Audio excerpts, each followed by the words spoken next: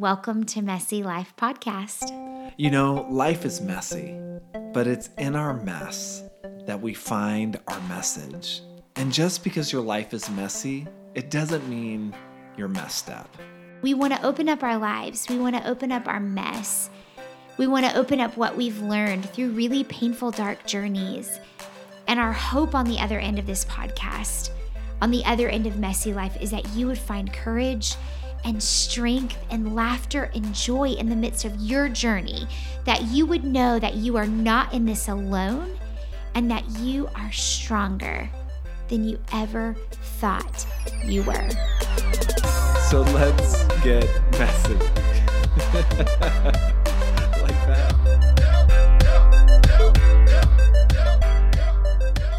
Welcome to our 7th episode of Messy Life Podcast. We are going to kick off this podcast first and foremost by thanking all of our listeners. You guys have been absolutely incredible. You guys are awesome.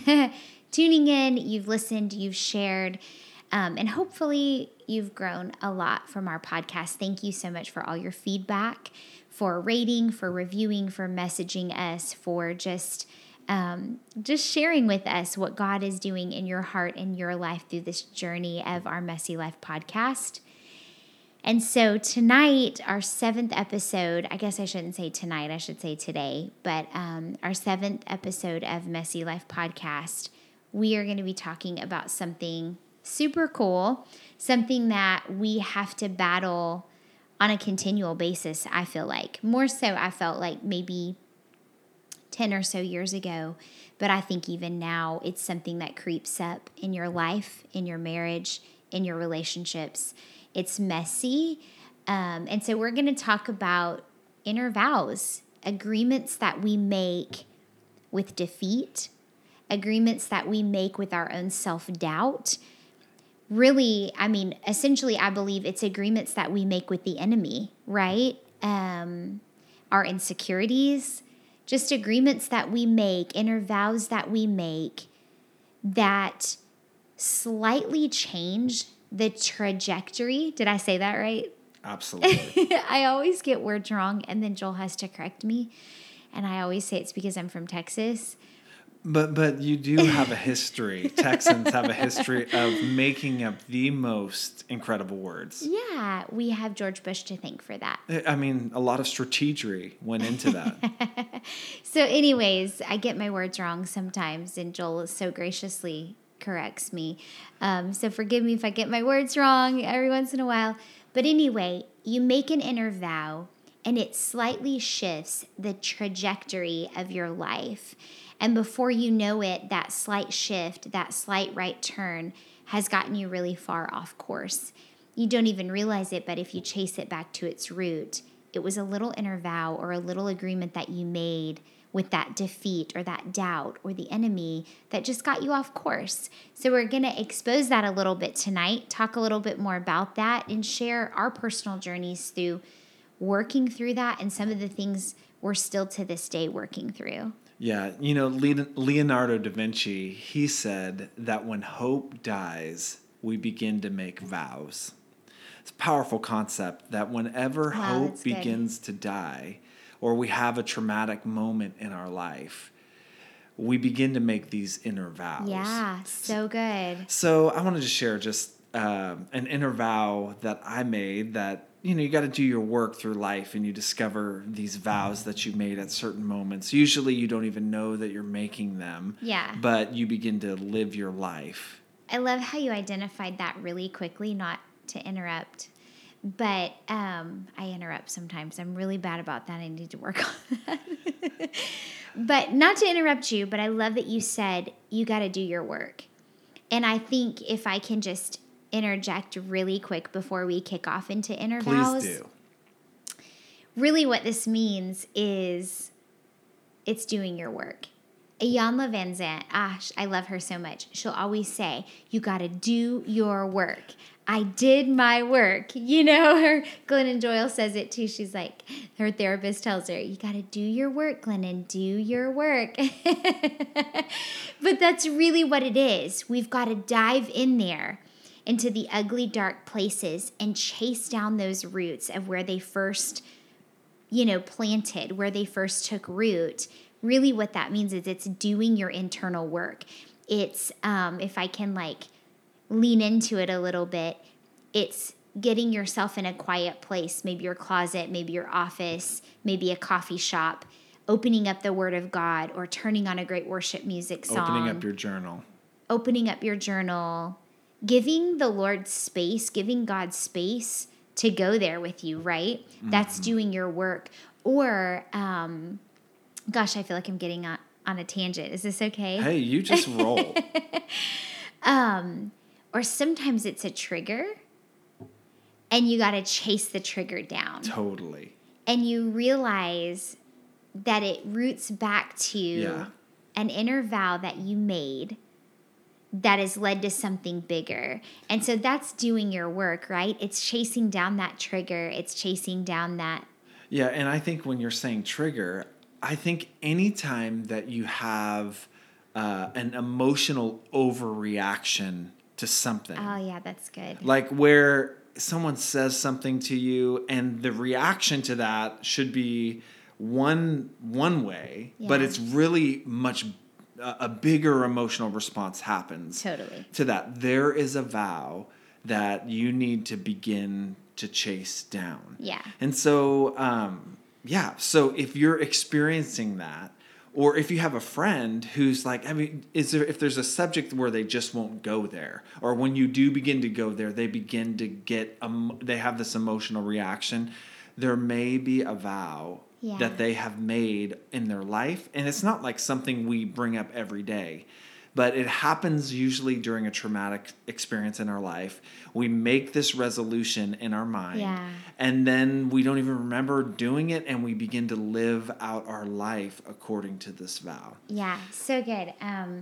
It's interesting. I had a counseling appointment this week with the infamous Sharon, who I love so dearly. We love Sharon. She's our counselor. So I had my counseling appointment with Sharon. They're my favorite times. I meet with Sharon. I used to meet with Sharon every 2 weeks, but I've graduated to every 3 weeks. It means you're getting healthier, potentially. I know.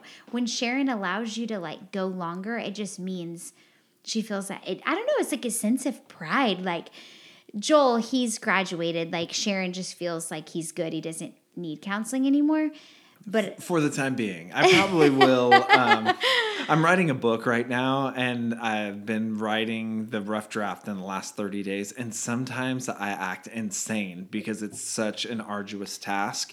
I may need to go back into counseling. I'm going to skip over that. I know you're a little salty about that, but we're working through it. For another day. But anyway, sorry, I'm an Enneagram 3. I'm an achiever, and sometimes the project or the big thing takes place or precedent over the most important people in my life.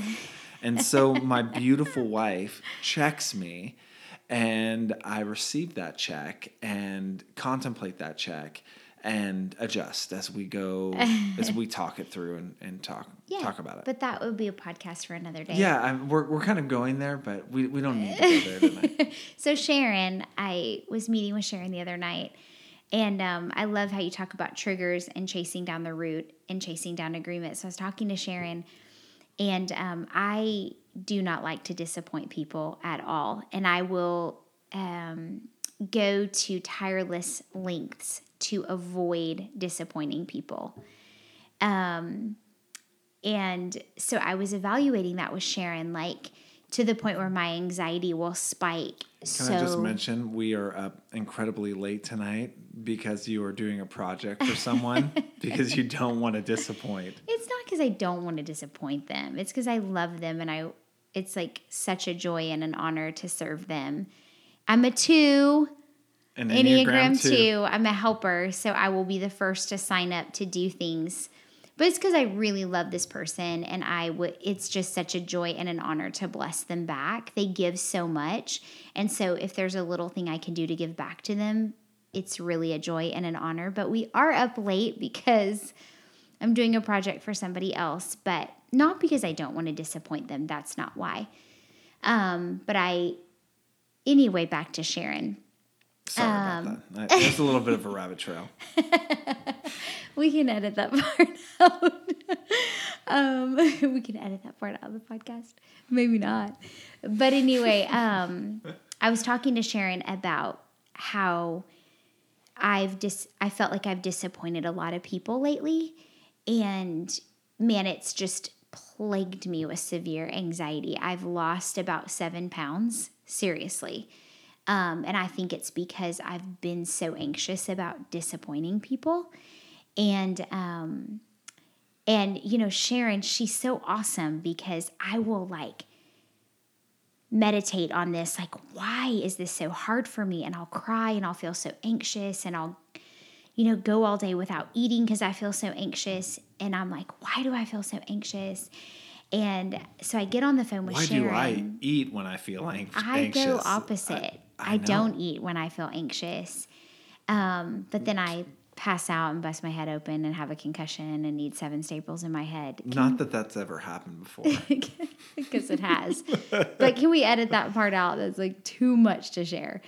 But anyway, I was talking to Sharon and she was like, I was like, Sharon, I don't know why disappointing people plagues me so deeply. And she said, well, it's because you're afraid that they're going to reject you, which is your ultimate fear. And okay, of course, I'm like on FaceTime with Sharon and tears just well up in my eyes. Like, but it's not just that I'm afraid they're going to reject me. I'm afraid they're going to leave my life for good. Oh my God, see, I'm tearing up. I need Sharon. But that's really what it is. I'm afraid they're going to leave my life forever and that I've invested in somebody and I love them and I've let them in and I'm going to disappoint them and then they're going to reject me, but their rejection means they leave my life. And it's the ultimate pain for me, but really what that means is I have to push the pause button and do my work. And I have to chase down that rabbit trail of why do I feel like when I disappoint people, they're going to reject me and they're going to leave me. And I know why, but that's for another podcast. But I say all that to say it's a trigger. It triggered me. The anxiety was so severe. It triggered me. And I had to chase it down and realize that it led to an agreement that I made when I was like 14 years old. I remember the exact moment that I made a vow, I made an inner vow that I had done something wrong and it caused the people I loved the most to leave me in my life. So I made that inner vow of like, forget yourself. Wow. Like, who cares what's good for you? Do what's best for other people because as long as you do what's best for other people, they'll keep you around. They won't reject you. They won't push you out of their life. And it's interesting, like, through the course of time, I've built up this wall where I don't let a lot of people in. And it's surprising you'd never know that about me because I'm very warm and friendly and gregarious and kind, you know, and I have a lot of people around me. But the people that are really in my life that really hold a deep place in my heart are few and far between. You know what I mean? It's just interesting. And I think it's because I've made that inner vow of don't let people super close in because they'll leave you and they'll abandon you and they'll let you go. And it hurts really deeply, you know? And then the people that I do let in, gosh, I hold them so near and dear. I really fight for I love them very dearly, but those are the people that I really fear disappointing. So. Wow, that's huge. Girl, high five. You did your work. I did my work. Oh my God, can we stop talking about me now?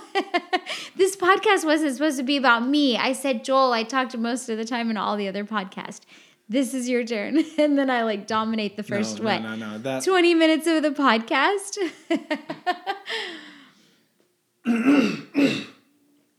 I'll edit that. Yeah, well, I know I've made an inner vow. Yeah, let's hear about yours. Yeah, well, honestly, there are times in my life when I'm journaling or I'm having a quiet time or you know, in my reading my Bible and I'm having some quiet space. And a memory will come up in my mind every once in a while that I haven't maybe thought about, I don't know, in decades. And it's in those thoughts that I usually, instead of just being like, oh, well, I hadn't thought about that in a while and moving on, it's usually in those moments that I have to say, I have to say, okay, let's go there. Like, let's walk down this road. And there are two incidences that have happened. One was I don't know, maybe like 5 or 6 years ago. And the other one has been actually more recent in the last few years. But I've discovered through these situations that I created some inner vows. If you've heard, me talk in episode 2 about kind of my past and my beginning, just some of the things I walked through, I grew up a single parent household, and my dad left and my mom got divorced when I was about 14 months. But my dad would make another big, really leaving moment when I was about 8 years old, 7 or 8. And I grew up in California, and he was choosing to move to Virginia. And I'll never forget it. I grew up in a yellow house on Redwood Avenue in Redwood City, California. And we were right outside of my house, and we were right behind his truck where he was parked out in front of my house. I remember it was a black Toyota. And he was there talking to my older brother and I about leaving and moving to Virginia. Now, I wasn't old enough to experience my dad leaving the first time. The only kind of picture that had been painted for me was that my brother was 4 at the time when my dad left, and he was at a window pane crying, watching his dad leave. For me, I didn't have any emotion associated with that at being, just 1 year old. This time, though, I was old enough to experience him leaving. And in the moment of that whole transition, my brother was crying, he was upset, he was very emotional. But me, on the other hand, I was not. I often don't show my emotions right away. I often internalize it and then kind of move away in the future and kind of dissect it, kind of lick my wounds, if you will, or heal myself privately. And so I remember him getting in this truck after he said goodbye and driving away. Mm. And I think something for me shifted. Something died. It wasn't the death of his physicality, because he would come and see me every, 6 months. He'd come by. So it wasn't like he was all in my life all the time. But now there was a hope that died, that maybe in the future that I could have a father who would be proud of me, who would be someone I could lean on his strength, someone who would be present. Yeah. And with him moving to Virginia, that possibility of things changing for the future. And just like Leonardo da Vinci said, when hope dies, we make vows. Yeah, so good. And so at that moment, I felt abandoned. Yeah. I wouldn't have put it in those words back then, but as I've looked at it, I felt abandoned. Yeah. Now, I had a really great mom, and she was a Christian mom and a believer, and she was really involved in my life, and my dad really wasn't around that much. So I don't think that vow really took root. I think I had it. I think the death of having my biological father in my life, like that hope, was dying. Yeah. And so I knew I would have to, and I don't know if I could have put it into these words then, but I was going to have to teach myself how to be a man without a man in the home. Yeah. And so that is a frightening thing for a boy to even have to, to figure out, right? That's a huge burden. And so you're just kind of like, well, I don't know, I guess it's just going to happen, or somehow I'll figure it out. And I think the second vow that's coupled with this one, a few years ago, I was in a quiet time, and I hadn't even thought about this for a long time. But when my mom started dating who would eventually become my stepdad. There was an incident where I came home, and we were all home, and I went out for a little bit, and I came back, and the door was locked. And I remember just sitting outside. My door was never locked. And I just remember sitting outside and just thinking to myself, like, okay, I really am on my own. And in that moment, I made that vow. And it wasn't like I was like, I'm vowing today that I am on my own. But in that moment, I had this kind of like double whammy. The Jewish scripture says, like, in the witness of 2 or 3 witnesses, let it be established. And it was almost like that second witness established it in my mind of, okay, I'm on my own. Yeah. Now, I think there's 2 responses to abandonment that are 2 major responses. And number 1 is like, oh me, like, oh my gosh. And the other one is like, I am going to have to, or it's not oh me, it's up to me. Yeah. That would be the other response. Like, it's up to me to do this. So you have 1 of 2 responses. One, if it's an oh me response, it's a victim response. It's kind of like you don't even try. Right. You're not even engaged. But for me, I think I switched into the it's up to me response, which is, okay, if I'm going to do this, if it's going to happen in my life, it's going to be because of me. Right. If I'm going to be successful or if I'm going to do whatever, it's up to me. And so I switched into that mode. Yeah.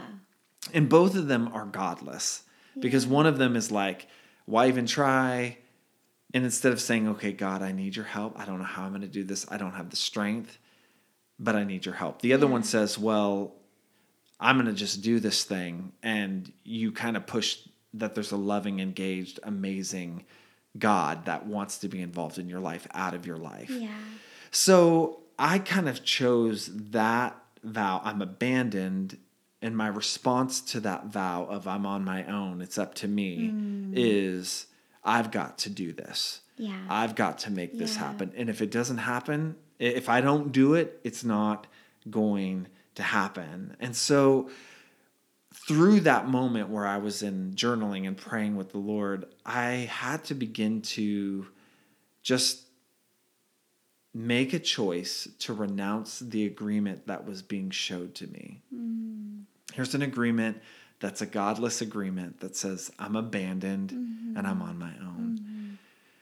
And I have to make it happen. When in reality, God says, I never leave you nor forsake you. Yes, he does say that. At the David, he was talking in the Psalms and said, even at the moment when I was born, you were there. Yeah. And so there's this opportunity to take an agreement or an inner vow and to renounce it or to say, I don't want that in my life, and to choose to believe and to make a vow or to sign a contract with something else that's truer and realer. Yep.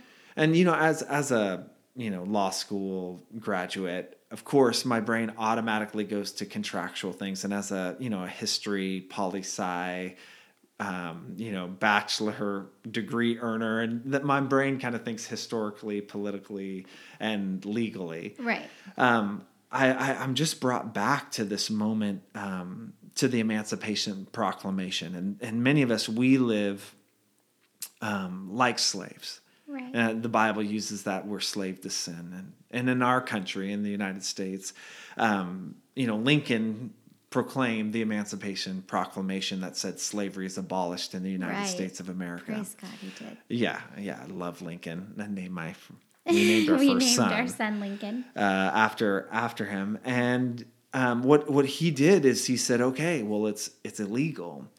But if slaves wanted to live in slavery, they could continue on if they wanted to, even though the law had been changed. But the cool thing is that because the law of the land had changed, at any point when somebody would want to say, hey, I don't want to live like this, even if they signed a contract with that person to say, hey, I'm an indentured servant Right. or whatever for this amount of time or whatever. Because all of that had been abolished through the Emancipation Proclamation, that anytime they could call the authorities and say, hey, I want out of this, and it wouldn't be a legal contract, and the authorities would come and enter in and Right. break that Love up. it. Yep. And in the same context, the Emancipation Proclamation happened spiritually for us when Jesus died and he shed his blood on the cross. Beautiful. And when he was resurrected, we as humanity were resurrected with this Christ who paid the price for our sin. We are no longer slaves to sin. We are no longer under that law. He ransomed us. He paid a price for us. He was sinless and he died and paid the price for our sin. And so the law of the spiritual land has changed. Right. And so you may be enslaved in an eternal vow that you have, but you don't have to continue in that eternal vow. Yeah. You can at any moment say, I want out of this contract that I've made. Yep. Authorities, come and help me, and all heaven and his angels set you free. And you can choose to say, I am choosing to line up my life with what the law is and what Jesus did, and to be emancipated and to walk in freedom. Then you don't have to walk into the slavery or in those vows that you made earlier on. Yeah, love that so much. So powerful concept. What Jesus did for us is so amazing, and that we no longer have to walk in emotional and spiritual bondage anymore. We can be totally set free. And so here's the work, and here's what we have to do. When those moments come up in our mind, we have to begin to allow that to come to our hearts and our mind. Like for me, it was that moment of being locked outside.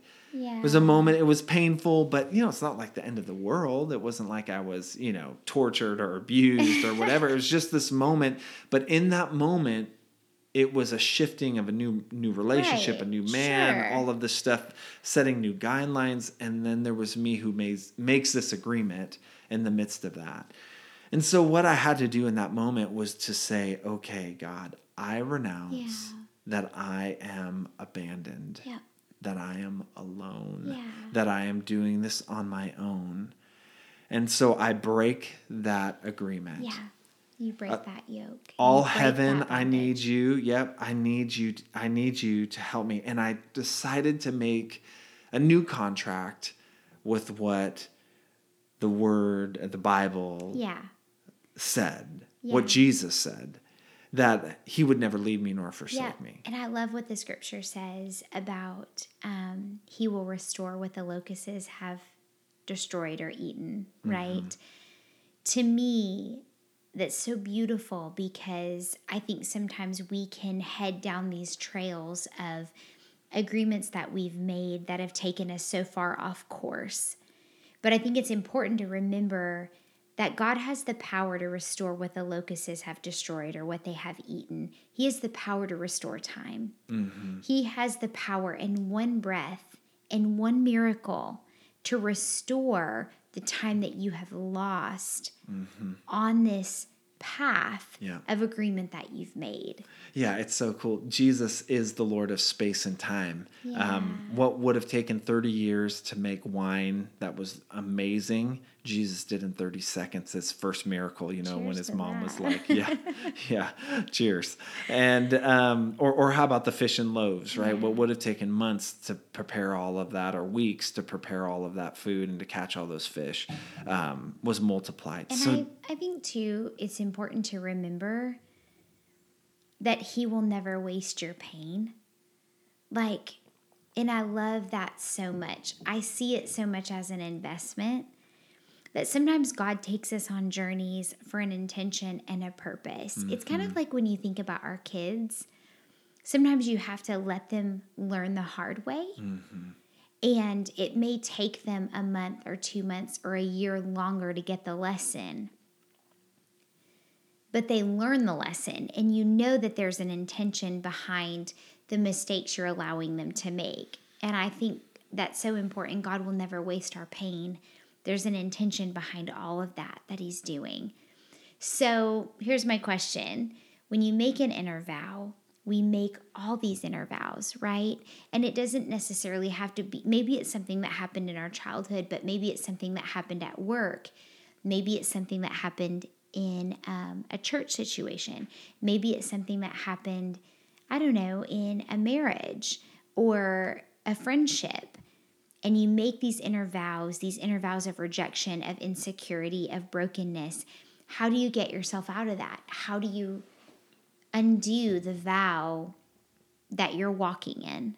Yeah, that's why I think every single person listening to this needs to probably call Sharon and get an appointment with her, or find a counselor that's amazing. Yeah, super powerful. I mean, a lot of us we've never even had the opportunity to process through things like this. Like, how do I even begin to figure out what and where my inner vows are? Yeah. But a really great experienced trained counselor can help you do that. Yeah, they sure can. They can identify. I think about Sharon. I've been in counseling for a little over a year with Sharon, and she has this way of identifying the issue, and I can't even see it. It's amazing. It literally is like, those trick images where you see all of these different images in one image, right? Is it the old woman or is it the young woman? You know what I'm talking about? Yeah, I totally know. It's like an ink blot, but it looks like an old woman and a young woman. Right. And your perspective allows you to see what the young woman, the old woman, but is it an hourglass or is it two, people looking at each other, right? Yeah. Sharon has this ability to immediately point out a different perspective that you didn't see. So I look at the image and I'm always seeing the old woman. And I have this appointment with Sharon, and she immediately identifies the young woman with the pearl around her neck, right? You know that image in art school? Yeah, it's in art school. It's also in Covey's book, 7 Habits of Highly Effective People. Yes, it is. So if you have an old copy of that, just open it up and see it for yourself. It's so true. So Sharon has this way of immediately identifying something in my life that I didn't see before. I pictured the perspective of the older woman, and she takes this same image and identifies the younger woman in my life, or the different perspective in my life of, oh my gosh, you're totally right, Sharon. That's why I feel that way. Wow, you're totally right. Now I know how to do my work more focused. Yeah. For me, I'm a Jesus follower. I'm a Christian. So I know there are people who listen to us who aren't Jesus followers, or wouldn't say they're quite on that path, or they're spiritual, or they're find themselves somewhere in that category. As a Jesus follower, I just kind of go with anyone who can predict their own death and resurrection and then actually do it, I just kind of go with that person, right? And just I'm like, okay, whatever you say goes. So Jesus, he's in the wilderness, and he says he has the 3 temptations that come to him. He tells his followers, and it was Satan who was tempting him. Jesus, we see time and time again that he's casting out demons. So there's this force, there's this resistance, there's this internal fight that goes on. And Jesus kind of gives us this insight that it's just not a random, it's just not our own mentality, which it is often we're our own worst enemy tons of times. But he's actually giving us insight and saying, hey, no, this is a personality. It's just not a phenomenon. It's just not something that happens. No, there is a force that would seek to keep you from being more enlightened, more aware. Tempt you, get you in a lower way of living, all of those things. Keep you from your authentic self, all of those things. So for me, every day I have opportunities to make vows. I don't know if you ever listen to yourself, but first thing in the morning, I constantly have these things like today's going to be a rough one, or I don't know how today's going to go. All of these little things where I can make an agreement with that thought and say, yeah, today's going to be a rough day. I bet it is. And guess what's going to happen? It's going to be the chances are self-fulfilling prophecy. Yeah. So we have every single day of our life, we have opportunities. And there is, I go with Jesus on this, there is an enemy that would want to try to get us to make all of these different vows every single day of our life. And so if we don't put that into the equation of our life, I think we're just really disappointed. And I think that we begin to actually move away from God, which is what the enemy would want to do. Sure. Most of us, we live our life in this equation. Like, I want to have a happy little life. Yeah. So if God is good and if I am good, then that should equal a happy little life. Right. But you're not even putting Satan or the enemy into the equation. And so what you end up doing when you're like, okay, God is good. He's got these rules. I'm following these rules, and now I am being good. And then we look at our life, and it's not a happy little life. Right. And so we're like, well, that's kind of a sham. Like, God, where are you? Who are you? I don't even trust you. And so you may not say that in your mind, but there's some distance that have been put between you and God, which in that case, you're in a better place to begin to make these small, subtle agreements. And guess what? Your closeness with God, the ability that Jesus really wants to come in and do heart surgery on you, Right. not just one time when you say a prayer, but when you're constantly, Right. Yeah. I think too, as we wrap this up, I think remembering He is your source too. You know, I think remembering that He's your source. He's your everything. He's your validation. He's your approval. He's your closest companion. He's your father. You know, He's everything that you've longed for in an earthly figure in Christ. And so I think it's important as you talk about these inner vows and process these inner vows and do your work, I think it's important to remember He's everything you need. You know, we so oftentimes look for that missing puzzle piece in our life, in our spouse, in our kids, in our identity, in our work role, whatever it is, these outside sources, these outside ramifications, right? But the truth is, if we will just seek Him and seek His kingdom first, all these things shall be added unto us. And so whatever that inner vow is, whatever that missing component is in our lives, at the end of the day, He's our source.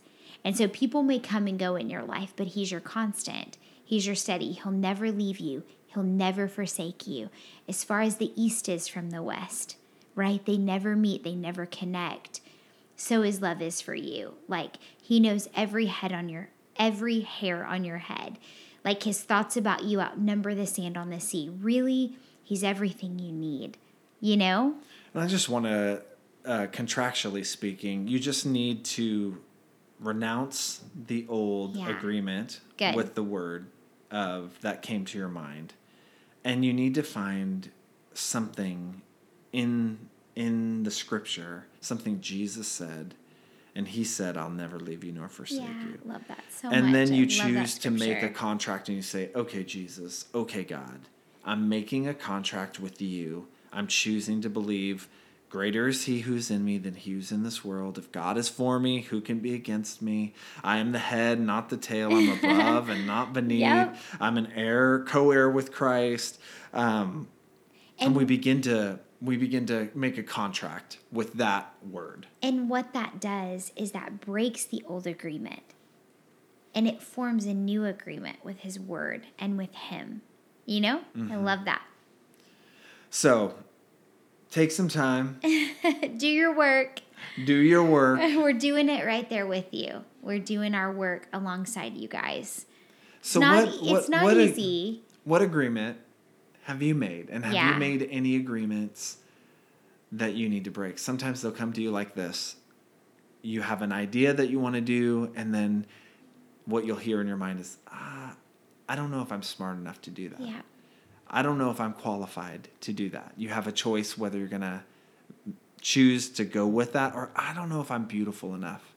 Or I don't know if smart enough, worthy enough, good enough, powerful enough. Whatever that is. And if you make an agreement in those moments, or if you have made that agreement, which we all do, we just go back and say, you know what, that contract is void. It's not even the real spiritual law of the land. I'm choosing to make a contract with, I have the mind of Christ. Yep. Whatever it is to replace and to say that's what I'm holding on to. Totally. Instead. Yep. Thank you guys for tuning in to Messy Life Podcast, and we hope that this gives you tools for your journey. We're just so thankful for you guys, thankful for tuning in, for listening, for being on this journey with us. We love you, and we will see you on our 8th episode of Messy Life Podcast. We've created this podcast because we love helping people along their journeys. Beyond the podcast, you'll find us coaching folks through their messy moments. We do this online or on site for individuals, couples, and organizational leaders. So if you'd like to talk to one or both of us, you can head over to joeljohnson.org, or you can get in touch with us through social media. Also, if you like the show, head on over to iTunes, subscribe, and leave a review. And you can share it with your friends. If you'd like a copy of the show notes for today's episode, you can head over to joeljohnson.org/podcast. Thank you so much for tuning in to Messy Life Podcast.